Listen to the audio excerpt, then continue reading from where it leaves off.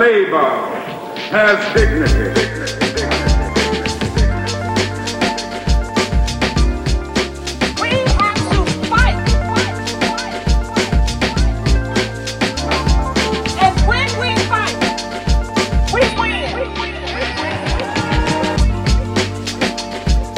Thank unions, it's Friday. Welcome to On the Line. I'm Hussein.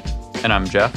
Jeff is the producer of the show and is subbing in for Rachel this week, who will be returning during the next episode, but we're so grateful for Jeff to join as a co-host this week. On the Line is a show to highlight a real people's history and class struggle perspective of what's happening on the ground in workplaces and sectors across the United States. Whether we're on the assembly line, on the phone line, or on the picket line, you will always find us on the line. Today, we'll be talking about the latest chapter of struggle in Hollywood, specifically the new contract fight for the International Alliance of Theatrical and Stage Employees, or IATSE, coming up in 2024. This comes off the massive strike by SAG-AFTRA and WGA last year, over 70,000, some numbers even range upwards of 100,000 members, amongst the Actors and Actresses Guild, SAG-AFTRA, and over 11,000 writers in WGA. We'll be joined by Rhianna Shaheen, who is an organizer and member with IATSE in Los Angeles. But first, I'll pass it over to Jeff for This Week in Labor History. On the Line, we look to history for education, motivation, and inspiration for the fights ahead. On February 24th, in 1912, Massachusetts women and children textile strikers were brutally beaten by the police after a 63-day walkout to fight for better wages and against work speed-ups. With a long history of the police as strikebreakers, it makes you wonder, who do they really serve in the end? The strikers had been a part of the historic Bread and Roses strike, which was kicked off in Lawrence, Massachusetts, and is one of the most historic strikes in U.S. history. One made up of majority immigrant women workers from over 50 different ethnic groups that were represented by the legacy of the IWW and industrial unionism more broadly. On February 27th, in 1939, the Supreme Court ruled that the sit-down strikes were illegal after the tactic had been successfully innovated on by UAW workers. Sit-down strikes proved to be so effective because workers would halt production on the line and essentially occupy the factory rather than leaving it, reducing the ability of the boss to bring in scabs and keep production running during the strike. Through the sit-down strike, UAW workers were able to win union recognition and huge wage increases at GM or General Motors, kicking off a massive drive of new organizing victories for the UAW. The Supreme Court ruling shows that, the bosses were scared of this tactic and the power that it showed that it could hold. On March 1st, in 1938, the Hoover Dam was completed. The project was the product of the labor of 21,000 workers facing brutal working conditions, 112 of which were killed on the job. The community was so mad at President Hoover that they pushed to change the name of the dam to Boulder Dam, which was later changed back to Hoover Dam by an act of Congress. On the Line, we'll keep looking to the past to fight for our future. Now let's get into it.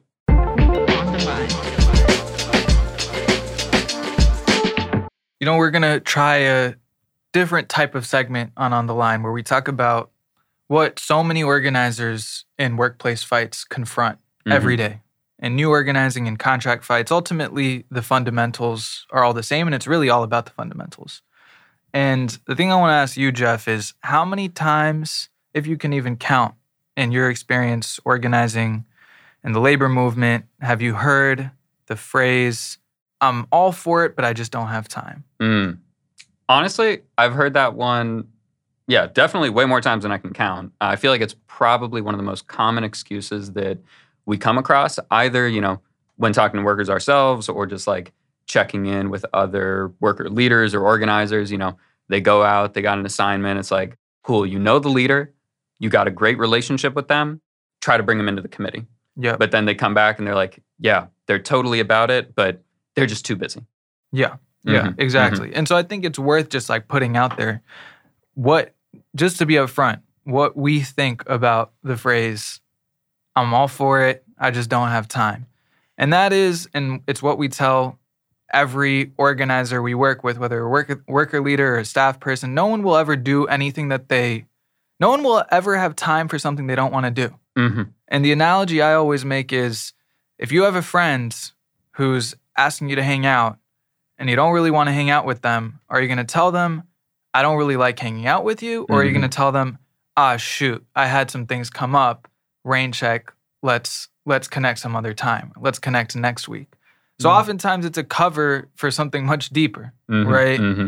And at least in my experience, it comes down to fear, hopelessness, and all the emotions associated with what prevents people from taking action. Mm-hmm. Mm-hmm. Yeah, exactly. If somebody really cares about something, they will be able to try to make the time for it. Yeah. And like, I don't want to sound, unsympathetic to like very real reasons that people might have for limitations on their time. Like if they got childcare, second job, third job, sick parents at home.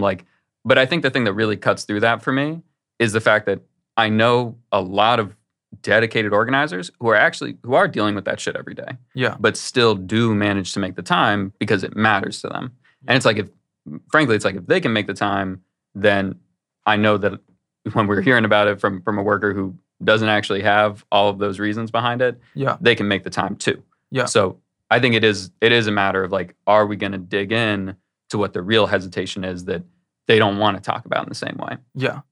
But I'd be curious, like when you're getting into these conversations, what do you think why do you think that they say that rather than actually like giving their real hesitation or their real question? Yeah. No, I think this is the key thing. It's worth really interrogating, like what is at the core of someone's inaction. And what I always think about is when you're organizing a workplace, there's a reason that workplace hasn't been organized before there's a real drive, right? It's no new organizing campaign is spontaneous. I mean, we were just talking about the Bread and Roses strike. A lot of how that's characterized in the history books is that workers sort of spontaneously rose up and took action, and what happened, and it was historic and all these types of things. And I think oftentimes people, because they've never witnessed change in their workplace that's significant, they'll just wait until the moment, hoping that it'll come, or just have lost hope entirely. And so really I think it's having gone through, if you're organizing a workplace, you've been at the place for 5, 10, 15 years, having not seen anything changed, and all these different types of attempts being made, whether it's talking to HR, doing even a delegation to management, whatever the tactic is, not seeing it change. Well, am I really, if I don't feel hopeful in anything working, am I really going to do the scary thing? No, definitely not. So I think hope is a big part of it. I think fear is a major part of it. There are all these barriers that will prevent someone from taking action, and that's exactly why workers at a workplace that's freshly being organized hadn't done it before. They didn't succeed in forming a union. But I think the moment, like if you, in the first 10 minutes of a conversation where you're trying to move a worker to take action, and you're now, in that first 10 minutes, you're getting into a debate on the basis of someone's barriers, you already lost. You already lost, because you're now talking about what are all the things that's getting in their way of doing the thing, rather than why it is they would want to do the thing. And so it's a question of positive motivation or defensiveness and negative motivation. Yeah. Well, and I think that, like, sometimes when people say, just to bring it back a little bit, I think sometimes when people say that they don't have the time or that they're too busy, it can also come across as though it's like they're giving up to like a force of nature. It's just an inevitability. Actually, I will just always be too busy. Yeah. And I mean, I think that when people are leaning into that, it is kind of an easier way to move away from actually having the tough discussion. And it's easier to frame it as out of your control. That's right. Rather than actually bringing it back to the fact that everybody needs to make a decision. Yeah. Which, when we bring it to people and say every organizer's heard like calling the question. Yeah. And calling the question isn't just like making the ask, right? It's not just like you're going to stand with your coworkers and sign your card to form a union. Yeah. But it's calling the question is presenting that choice of either we're going to continue to do nothing and deal with, with low pay, deal with, that like shitty supervisor who disrespects you, deal with people just throwing your schedule into chaos, cutting your hours, whatever. And, it's like, are we going to deal with that? Or are we going to make the decision to take the time, put in the effort, take the risk, and do something scary to finally change it? Yeah. Yeah. No, I think that's totally right. I mean, no one's going to say, honestly, respect to anyone who's this honest with themselves, but no one's going to say, I'm not going to do this because I'm a coward. It's true. No one's going to say that. And so you have to, before you get into any ask, like whether it's signing a strike pledge, whether it's wearing a button, whether it's getting a phone number from a coworker, which can even be scary for some people, especially when they know, well, it's going to be for the purpose of moving my group to action in confrontation with the company that has all the power over us. But in order to make that ask, you need to demonstrate, and like the person you're talking to needs to confront head on this question of, is the cost of inaction higher than the cost of action? Because the thing that's obvious to people is the cost of action. That's what drives people to inaction, right? It's, am I going to get fired? Am I going to, like, what does this mean for my schedule? Will this put a target on my back?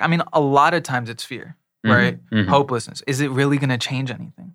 Those things are prevalent in people's minds because they've been trained to think that way for the X amount of years they've been in the workplace and nothing's changed. And so for us, when we approach a conversation, it like really the purpose of this whole discussion is getting into the psychology of why we do certain things in organizing. And that's why we do agitation, where it's like you have to draw out what is in it for this person. Why is it worth the risk of action?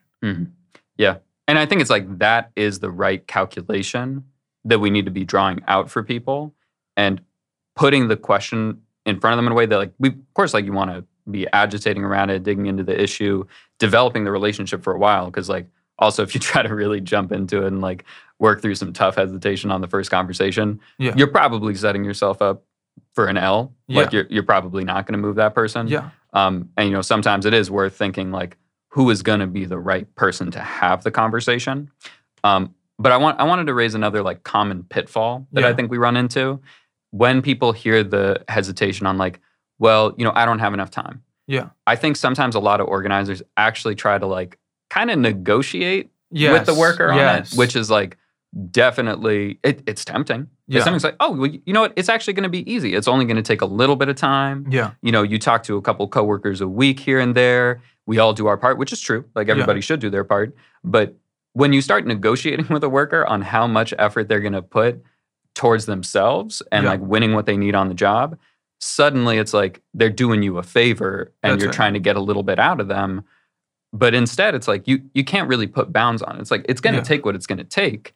And you're going to get what you're willing to put into it. That's right. It totally signals to them that it's a favor and that it's not about them fighting for the changes they need in their life. And it also, in getting into the negotiation of like, oh, okay, I get it. Yeah, you're really busy.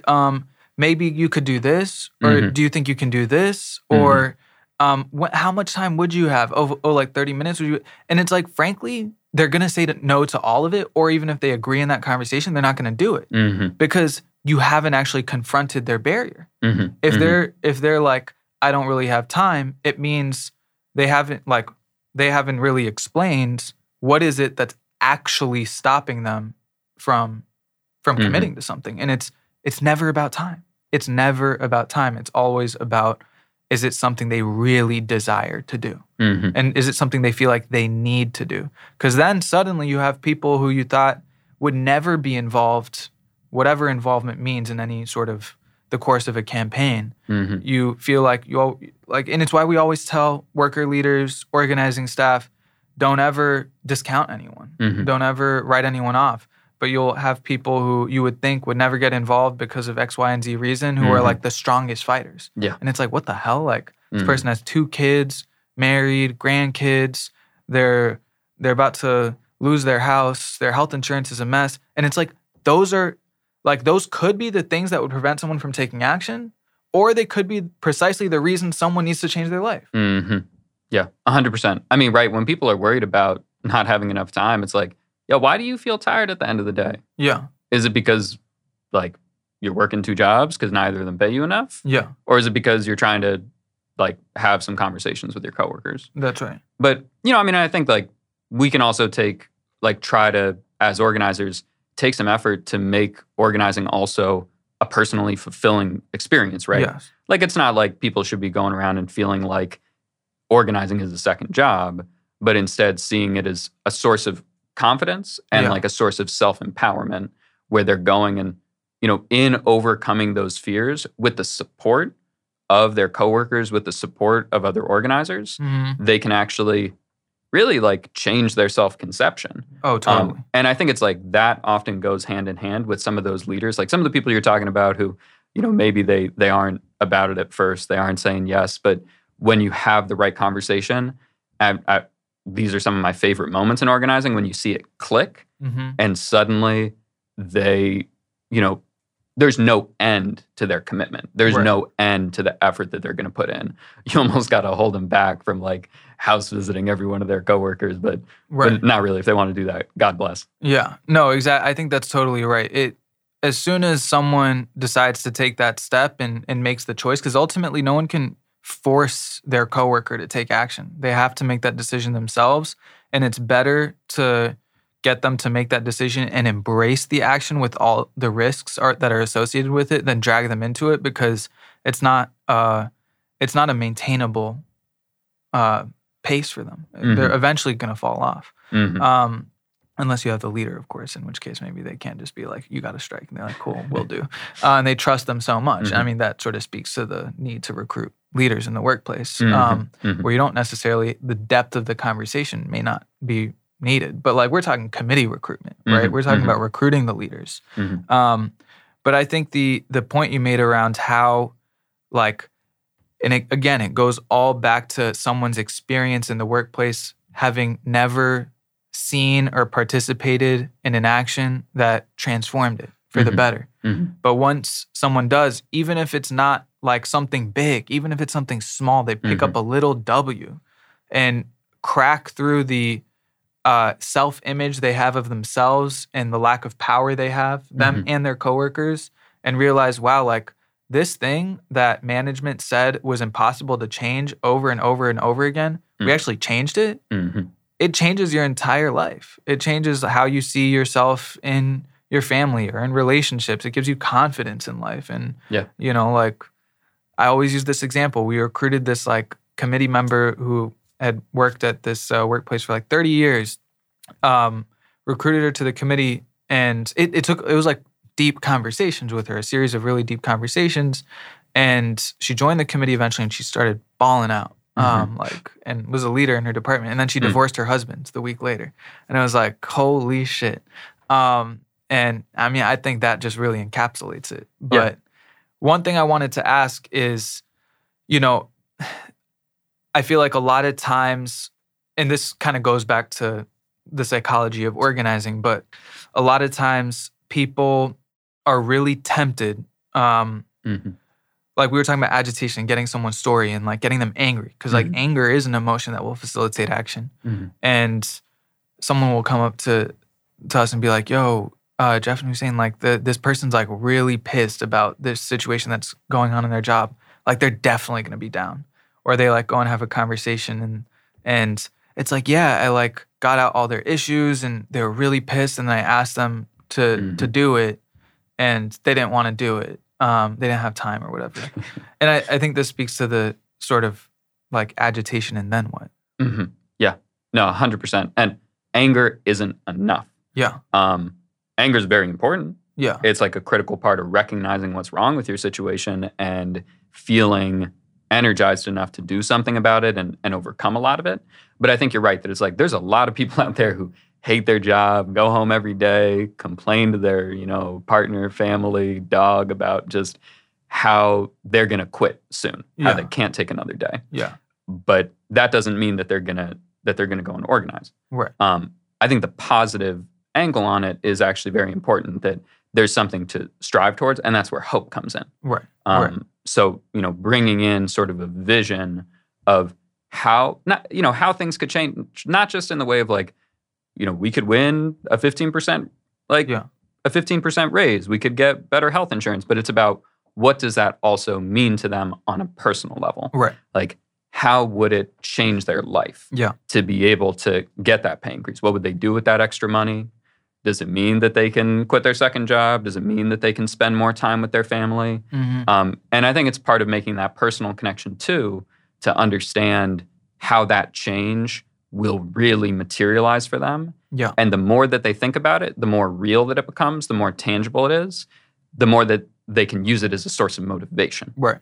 No, 100%. And I think it's like the positive vision that's going to drive someone to do something it's way more action-oriented, because you're actually fighting for something than just fighting against something. Because it's easier to just complain, right? When we talk about agitation, like it's oftentimes why the people who are always talking shit are the people who aren't really gonna do anything, because they're used to talking shit and not doing anything. And I'm curious to hear how you've kind of like responded to these sorts of profiles. The type of people I'm talking about. It's like anger, but cynics. And it's like, to me, it's the most annoying thing, because they're like so confident about all the problems at work, and then they influence other people's hope. They diminish other people's hope who also have all the same issues, but they may not be as vocal about it. And like, but that shit's never gonna change. So then it's like, why are you complaining about it?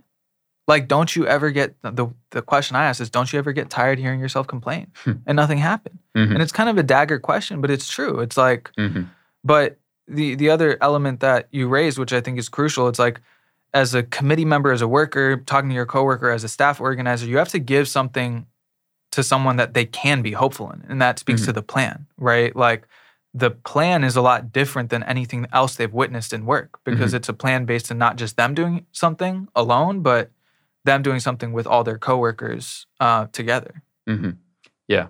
I think the people who really start to stand out at that point are actually the ones who have a lot of faith and trust in their coworkers. Yeah. Because like behind some of that cynicism is usually sometimes a sense that, that their coworkers aren't going to do anything. Right. Or that their coworkers just don't recognize the problem in the same way. Especially if you have like somebody in the shop who's like really, maybe considers themselves kind of a radical, considers themselves more political, but stops short of trying to build that kind of relationship and organization with their coworkers to do it. Yeah. No, 100%. I think it's like, I mean, again, it sort of speaks to the need for leaders, because they may not feel confident either. Like, it may come off as a cynicism of like, oh, my coworkers don't care. My coworkers aren't going to do anything. But really, at the core of it might be their own lack of confidence in their ability to talk to their coworkers and move them to action, because they don't have a lot of trust in their department or whatever it is. So, anyway. I've really enjoyed this discussion. I think it gives me a lot to think about and bring back to the shops that I'm organizing. But just, for everybody listening, next time that you hear somebody say that they don't have the time to organize, that they just, can't make it work, really try to peel it back and think deeply about what their real hesitations are, how you can get to the heart of it. I think, presenting that plan to win that gives them hope, presenting that kind of, that opportunity and calling the question on it so that they understand deep down what the cost of inaction is going to be, what the cost of, what the possibility is of winning, so that they get to make the decision for themselves that actually they will make the time. That's right. And then you'll have some committed leaders like you've never seen. Yeah. And I think just one last point to wrap up on, you're not going to, in overcoming barriers, it doesn't mean eliminating them. It doesn't mean you're squashing there are going to be hurdles. There are going to be challenges. Like, there are going to be sacrifices. I think Malcolm X says it best. It's like, if we're talking about justice and the first thing that comes out of your mouth are all the reasons why you can't fight for justice, then are you really about justice? It requires sacrifices. And so, but the difference, if you approach an organizing conversation first on what is it that someone needs to see changed and committed to fighting to realize that change before you get into the barriers. The difference in attitude is, on the one hand, talking about barriers with the attitude of, here are all the things that are stopping me from doing this thing, versus here are all the things I need to figure out how to navigate and get over so that I can do this thing. Yeah, no doubt. Well, new segment, Organizing Psychology 101. Yeah, we'll try to do some more like this. And if any of our listeners have ideas on topics you want to hear about, any challenges that you're running into, just, DM us on Instagram or directly on the website if you want to go hit us up there. And yeah, just let us know what you're thinking and what you want to hear. What's challenging you? Yeah. Mm-hmm. What's going really fucking well that you want us to talk about? Oh, no doubt. We need the W's too. Yeah, we need the W's. Anyway.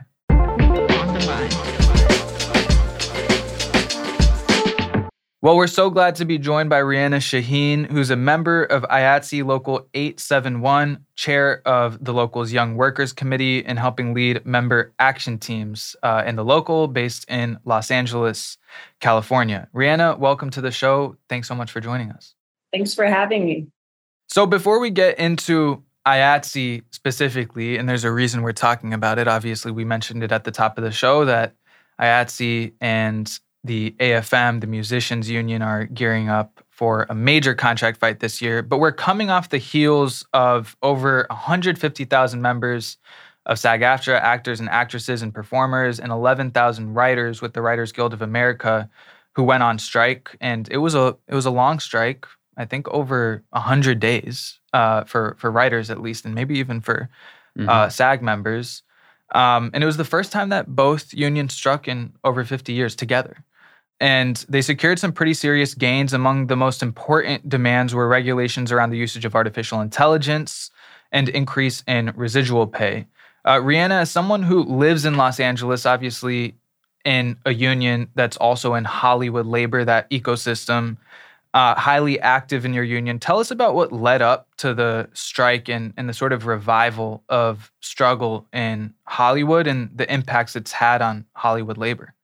Yeah, definitely. I think the rise of streaming and new technologies, since that we've seen, an eroding working conditions for like film workers. I think we've seen that the studios are making a very like concerted effort to turn our work more into like a gig economy, basically. Mm-hmm. And that's something that affects, not just us in IATSE, but of course, like the actors, the writers, the directors. And so, it used to be that these, major Hollywood studios were selling tickets. You saw most like movies at movie theaters. You saw TV shows on like network TV broadcasts, right? But there's been this huge, enormous shift in the way that like, TV shows and movies are, monetized, in the way that this content is like consumed, where it's basically almost all streaming, right? Like so much of like the biggest hit movies and TV shows are exclusively on like Netflix, Hulu. And of course, like, these corporations are making like billions of dollars off the back of like Hollywood workers and exploiting what used to be, these like contract loopholes around streaming. They used to say, oh, it was like new media. It's very experimental. We don't know how to like, put this in the contract, and you got to like give us a sec, like you got to like let us live in a way. Right. Cause they just, they knew what they were doing. They knew they were going to make a ton of money off of this. And they didn't want us as workers, getting what was ours. So you have studios like Netflix, Amazon, Disney, Apple, earning record profits for years, right? And paying next to no taxes. Meanwhile, little has changed in the quality of life for film industry workers. And then, of course, I think with like the emergence of like new technology, which I think we're still seeing develop, I think it was 2022, like late 2022, we saw OpenAI's ChatGPT released to the public, and just how that like really like blew up, and how the technology was like rapidly developing, how all these like giant conglomerates were in this like generative AI race, and just how this new technology was able to really seriously be seen as like a possible way to like outsource the work that we do. And so I think the stakes became really high with like those two, the new technology and streaming being like two main existential threats to our industry in particular. Yeah, I mean, I was looking into like Netflix in particular, and just it's wild to think that maybe 15 years ago, Netflix's main business was actually just mailing DVDs to people. But they've really evolved in actually like charting out this transformation in how media is consumed, just like you're saying, to the point that now they have, I think, like over 230 million subscribers around the world. And there was a Forbes survey recently that showed that 99% of American households now subscribe to at least one of these streaming services, which is just, I mean, I think that we all see it as pretty ubiquitous, like it's a big part of the culture, but that was still very surprising to me to see that it's become that ubiquitous at this point, that widely adopted. But when you mentioned that point on sort of how this is turning things into more of a gig economy for IATSE members, could you expand on that a little bit? Like, how is that looking, the like gigification of the work?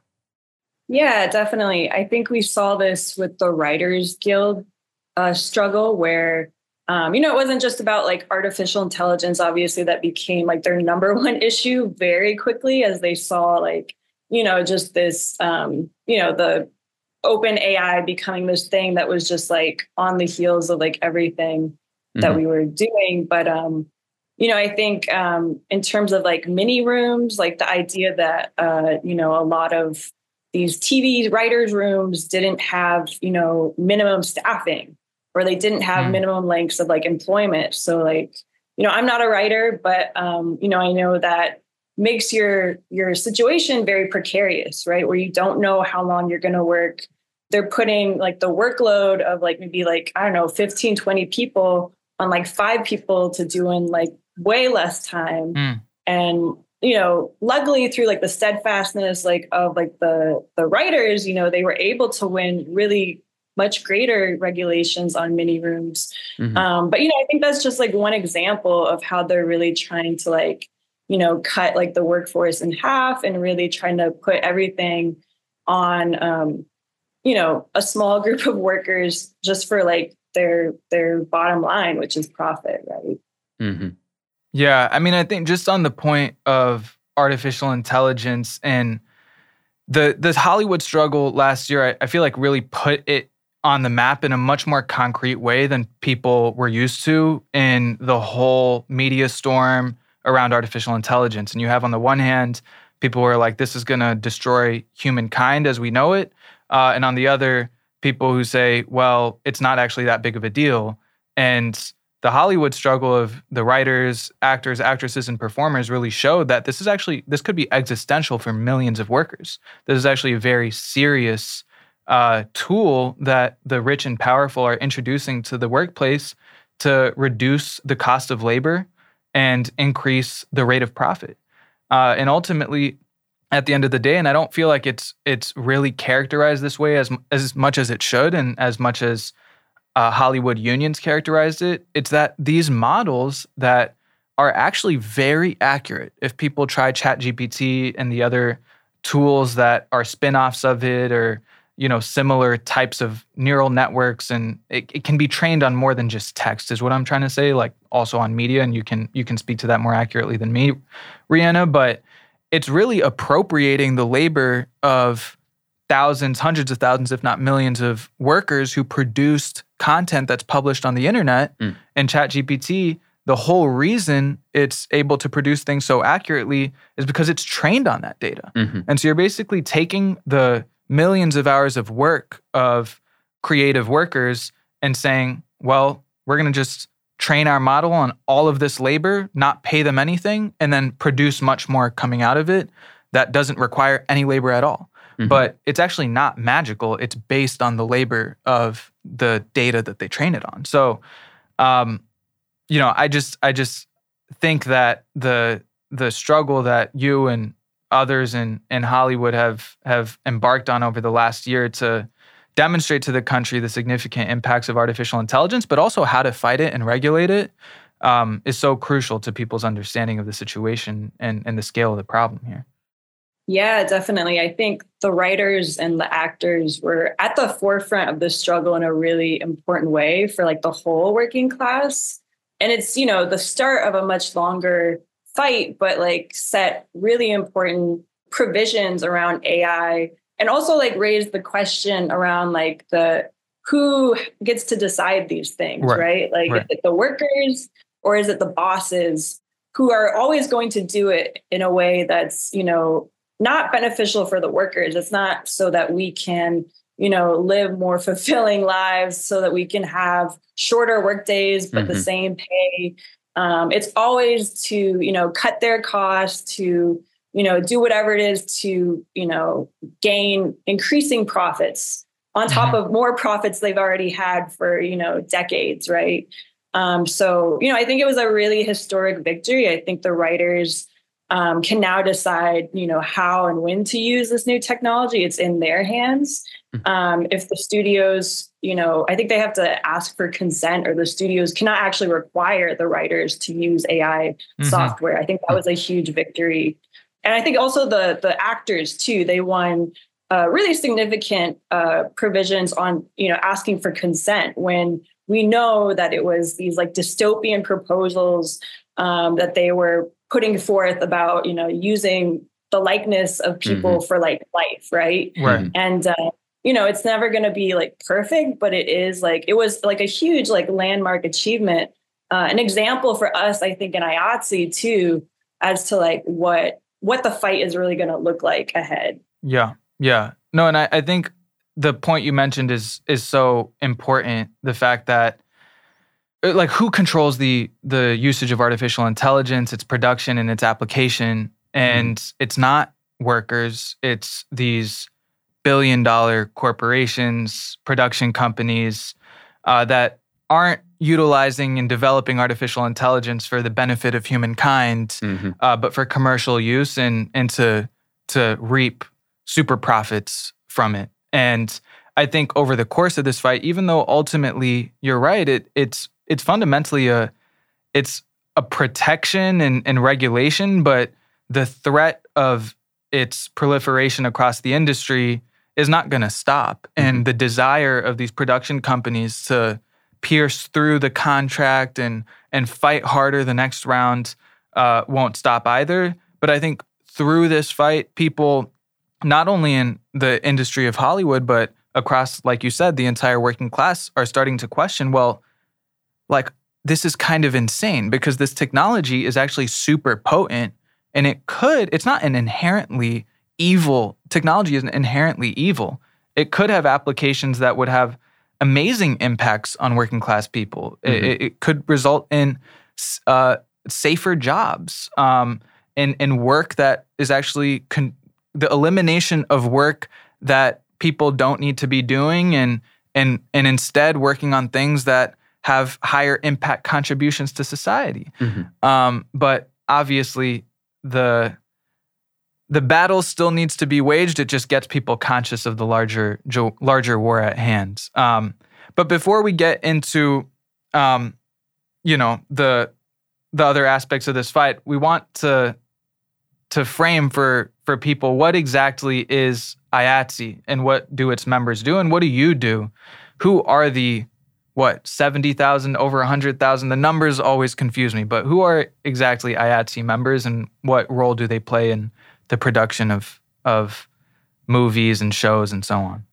Yeah, absolutely. So IATSE, it stands for the International Alliance of Theatrical Stage Employees. It's basically all the behind the scenes entertainment workers who work in live theater, motion pictures, television broadcasting. So like the Super Bowl, like the whole reason you have like the halftime show happening as quickly as possible is because of IATSE workers, and concerts, right? So in terms of like the film and TV side of things, a lot of our crafts are like grips, camera assistants, painters, art directors, studio teachers, production coordinators, costumers, hair and makeup, electricians, carpenters, editors, sound, set dressers, catering. I mean, I think the list could go on. Like, basically, we are everyone that is not like an actor, writer, director, and we are represented by many different locals within IATSE.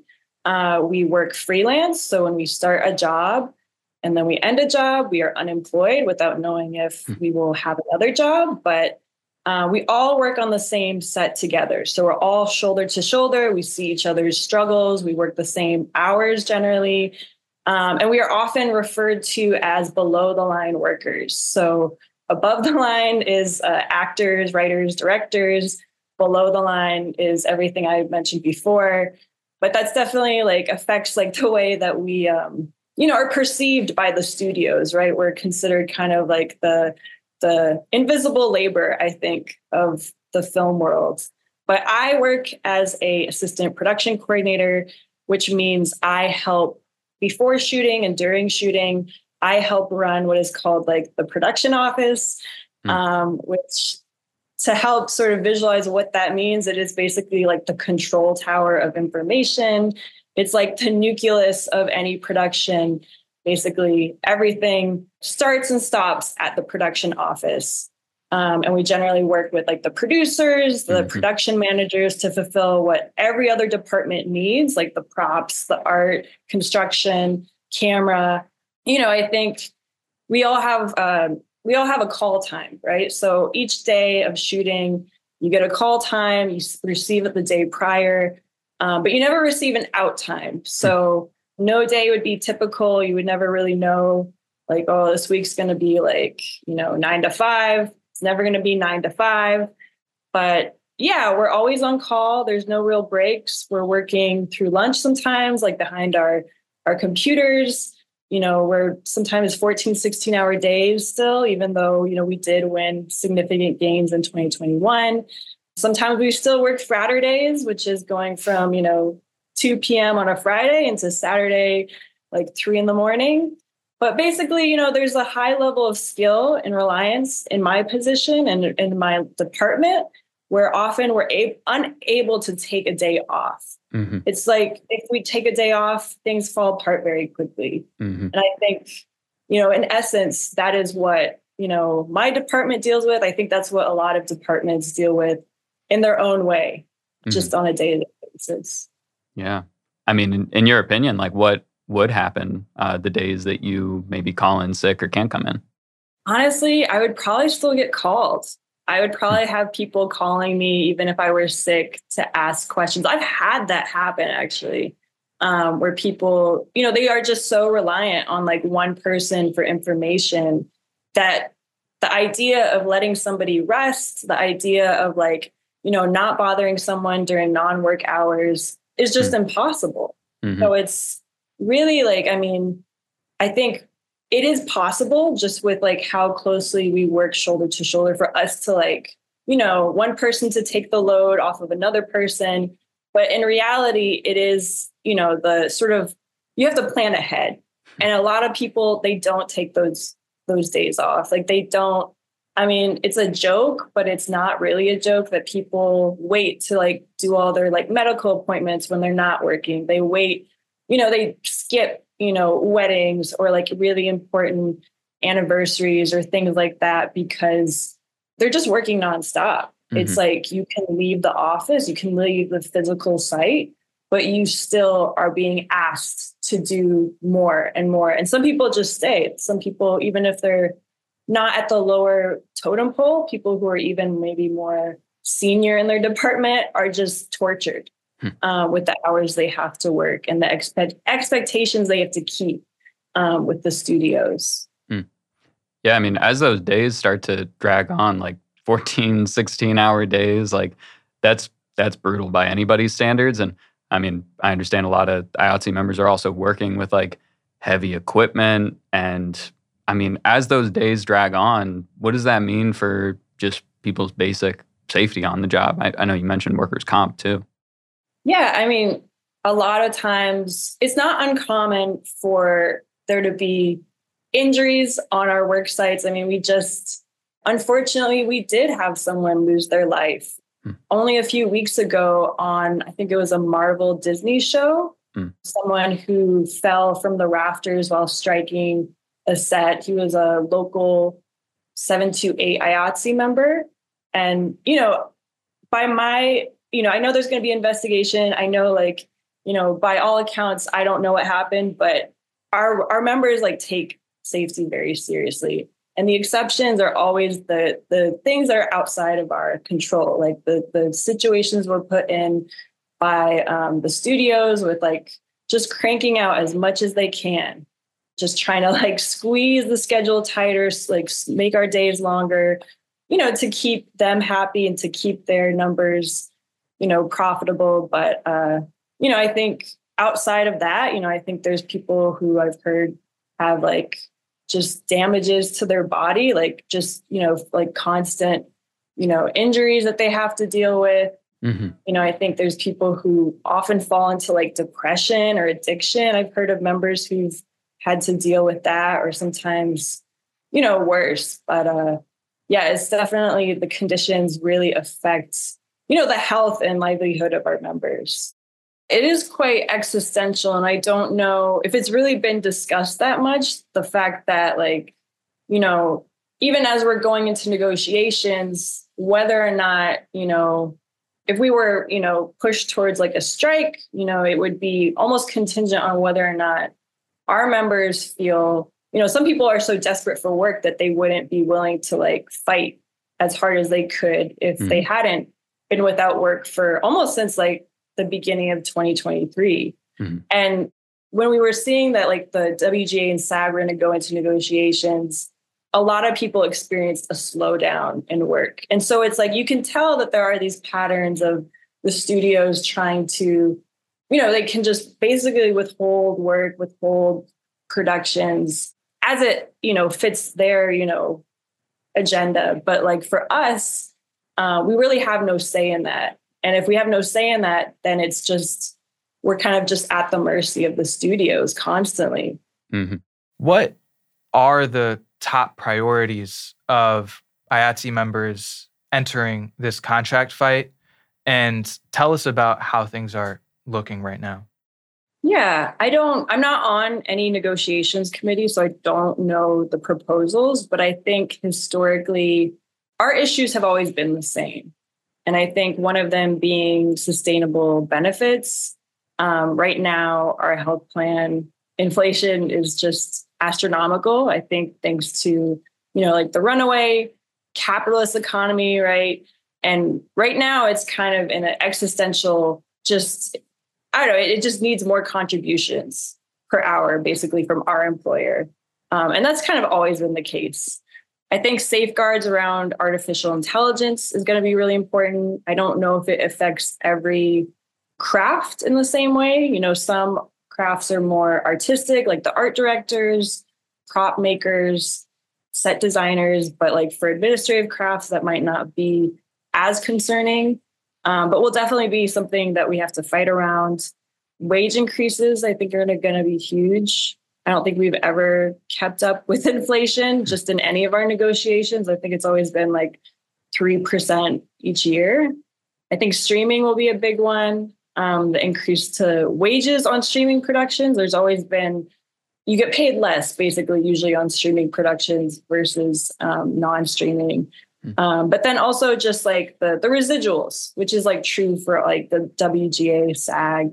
And then, of course, rest periods. We did, I think, win a 10-hour daily rest period last time. I think it was extended to all daily and weekly employees, but 10 hours out of 24 hours is still, you're working a 14-hour day, right?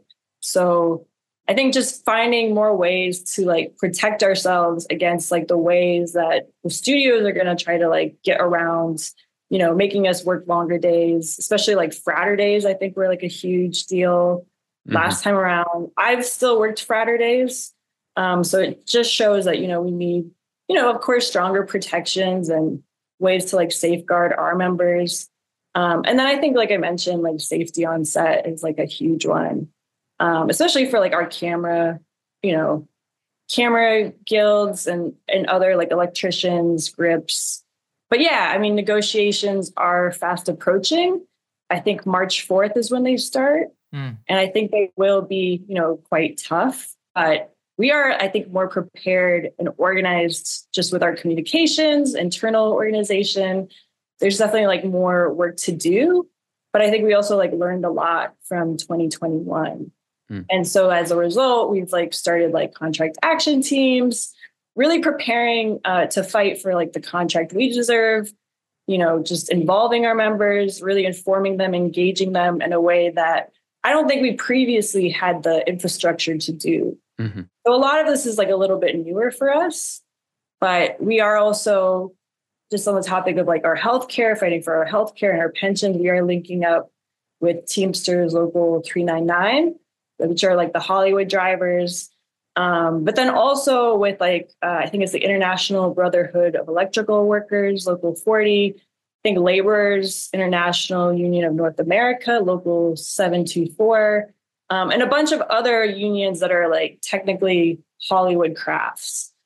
Because usually it's been that like the AMPTP has like this sort of divide and conquer tactic. And I think just going into this, we're showing them that that won't work. Right. But, during the 2021 bargaining cycle, we basically weren't as prepared maybe, but we, many of the issues I described had hit a breaking point where we were basically overwhelmingly ready to strike. Like we were overwhelmingly, I think 98% of members voted in favor of a strike authorization, which was really a first in our history. IATSE has actually never struck. So, I think the preparations to strike really showed, the preparations to strike by the membership really showed like the desperation, I think, that we were feeling at that time. And I think will also be felt this time around too, just given that we're coming off of this double strike and that many of our members haven't quite recovered from it, or even just the way that, the studios have withheld productions. And making us kind of like fight for scraps, right?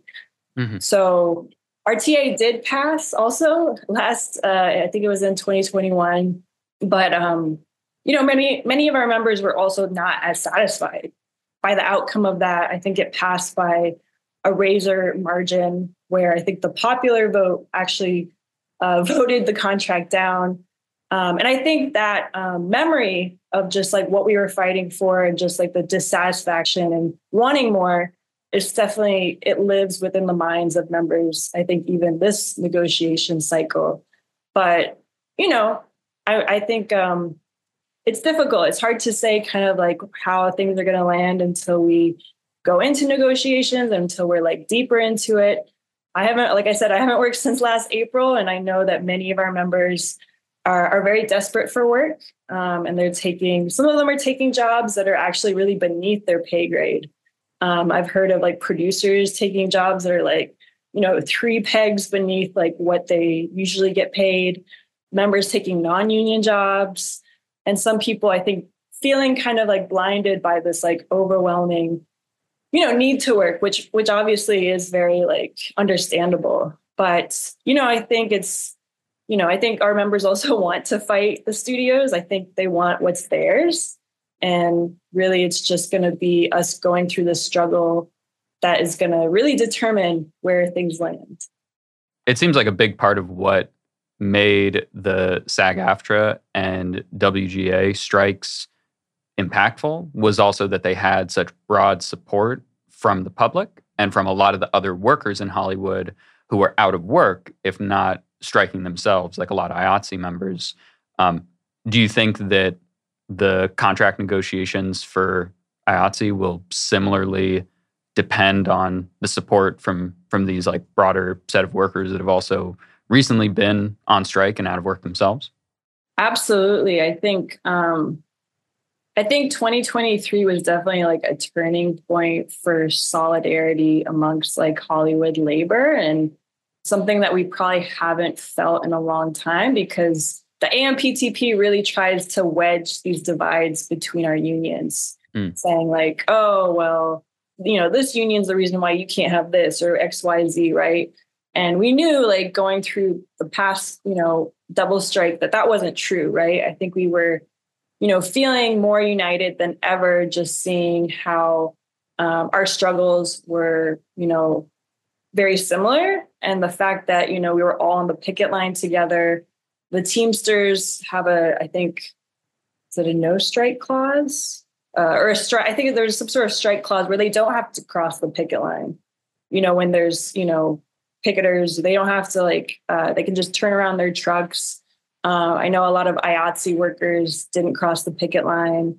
And I know like the sort of like overwhelming solidarity that the writers and actors felt. I know that's going to be reciprocated to us if our time comes around. And, I think it's definitely, I think we're all much stronger together. And I think we've all realized that through this past struggle. You alluded to the strike authorization vote of 2021 and some of the lessons that IATSE members and leaders learned through that process. And I think you make a really important point that obviously, on the one hand, a driver of action are the desires and priorities of the union and the desire to actually achieve those priorities and bargaining. But then there's the preparedness of the membership and the organization of the membership to do the things necessary to achieve those demands. You referenced contract action teams or membership teams. Tell us a little bit about, and the fact that these are sort of new structures that are being introduced in this upcoming contract fight. Tell us a little bit about what all of that means and how it impacts the prospects for victory in 2024.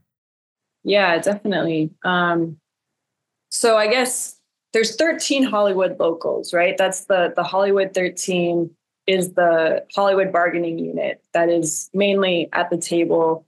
And so we have 13 different locals where all of our crafts are somewhat divided, right? We're kind of separated in a way. And I think the power of like the contract action teams is that it's able to not only really engage our members in a way that's like sometimes really hard. Like when you think about like our working conditions, the fact that people are working 14 to 16 hour days, maybe they don't see their family. They, are just constantly like either answering emails or just on set. It's really hard to like reach them. And so the contract action teams, the way we're able to like empower our members to take on this new role is really going to help us punch above our weight in a way that I think is going to have a lasting impact on IATSE and really make it so that our members are at the table in a way that hasn't maybe been felt before, and really just finding those workers that we haven't been able to reach because it is really difficult. And there are challenges that we face with just like, reaching workers and making them feel like the most informed, like overcoming a lot of the misinformation, I think, that comes from working in an industry like this, where it's a lot of like, we're a dream factory, right? And a lot of people see themselves as individuals and they don't see themselves as laborers. And sometimes there's a lot of anti-union sentiment where people are like, well, why do I have to pay so much in dues? And so it's really hard to like overcome that when we have the working conditions that we have, and like having, boots on the ground, having like members who are empowered in this way, connected to each other in these like contract action teams, and then having, ways to engage with this negotiation cycle in a way that's really like meaningful, but also is like it's a two-way communication where we get to hear like the feedback from members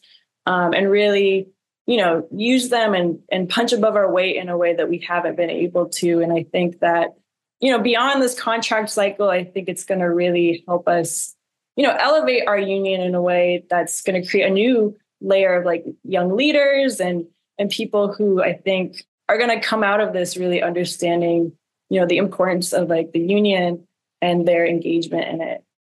I want to take us back like 80 years or so because, Hollywood, we've seen in Hollywood over the last year, the revival, and really in the labor movement as a whole, the revival of the weapon of a strike by working class people, by workers, and how it exposes really who makes society run, not just one company, but the entire society. That if workers withhold their labor, a company ceases to function. They can't do anything. They can't produce anything. They can't provide any service without the people who work every day.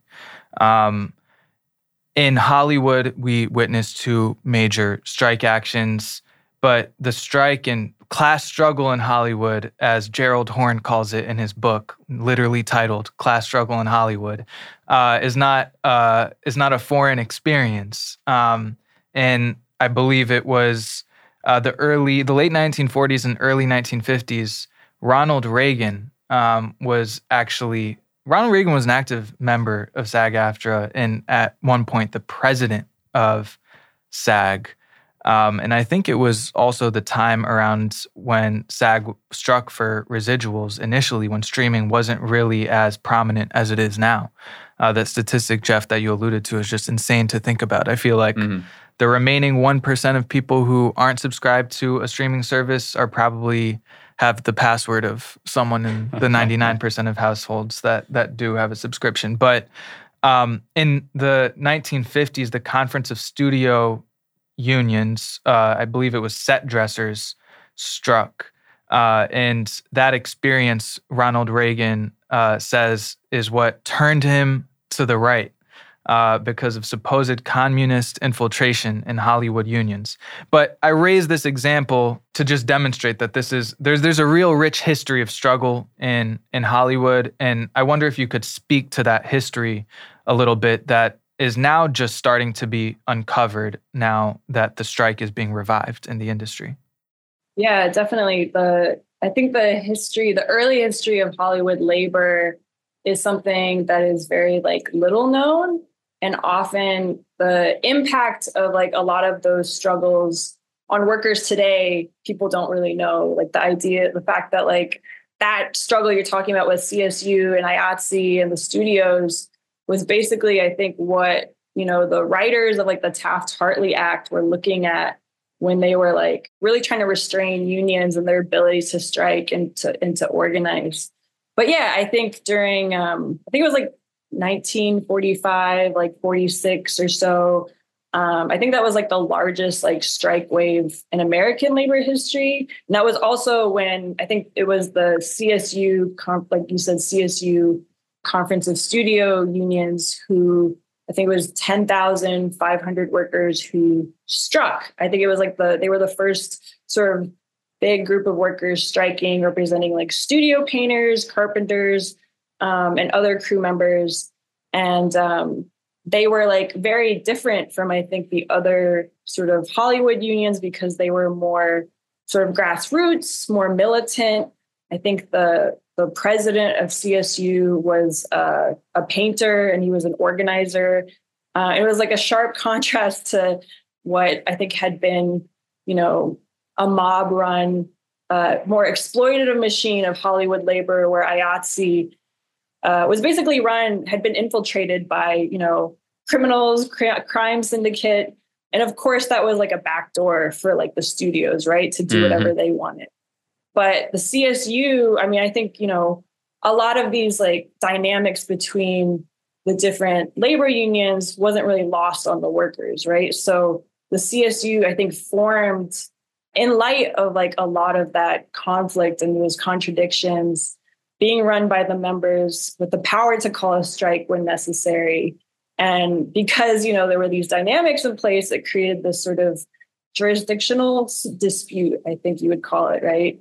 And so CSU, which I think was constantly growing. There were even IATSE members who were trying to join CSU and leave IATSE because they knew it was a more militant union, a stronger union, led to a lot of these, the studio heads, the moguls, red baiting CSU.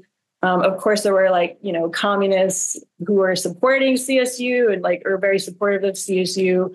But it wasn't a communist run union. It was just very militant and didn't really have any of the sort of it didn't have the red tape of like not being able to have workers really involved and actively deciding the things in their union. But yeah, it really like led to this sort of tension in Hollywood where like the producers were trying to do everything possible to sort of stall negotiations with CSU.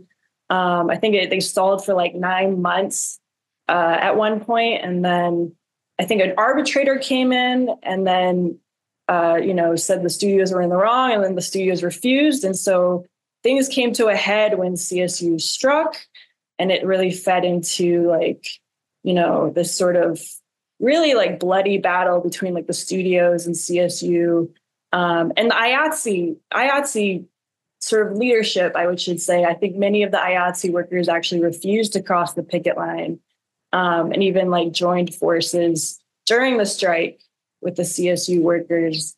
But yeah, it sort of was this very seemingly minor labor dispute between like the studio union and the producers that ended up being this very like bloody labor strike in Hollywood, where I think it was like one day in October. I think that's how they tell it. It was like one day in October, there were like 300 CSU. I think it was 300 CSU members who were basically at the front gates of Warner Brothers.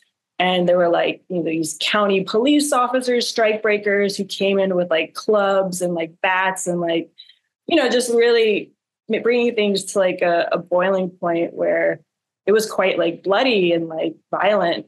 But, I think like those battles, I think like CSU was like really like kind of up against, just so much with like the sort of backdoor that the studios had with IATSE, unfortunately, like the lockout that eventually happened with CSU forced CSU basically just to fall apart.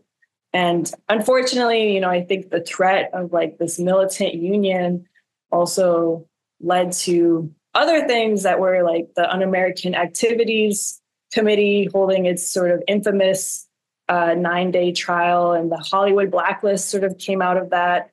But it was really these like workers who were in charge of like their own destiny within this union that really threatened, the powers that be in Hollywood in a way that I think hadn't been seen before. And it just really, probably in the eyes of the studios, had to be stomped out by any means necessary. Yeah. I mean, I think we often see these kinds of things go hand in hand, right? When they're threatened and they see this militant leadership, this militancy from the whole membership, that when the bosses then actually try to play a role, usually backed by the state, like you were saying, in purging these militant and progressive or even socialist or communist elements from leadership, what often happens instead is they favor potentially like some of the most corrupt elements of leadership, because it's easier for the boss to buy off just a couple of people than it is to work on actually addressing the demands of a militant group of workers. I think, right, like people talk about like that's often sort of an anti-union talking point to try to say that unions are corrupt. And what they miss in half of the equation is what's the boss doing to actually push that corruption and favor even the kind of leadership that they feel that they can buy off. It does sound like the militancy is starting to have more of a revival in Hollywood, though. What do you think has been really the explanation behind like seeing more of that militancy coming back in recent years?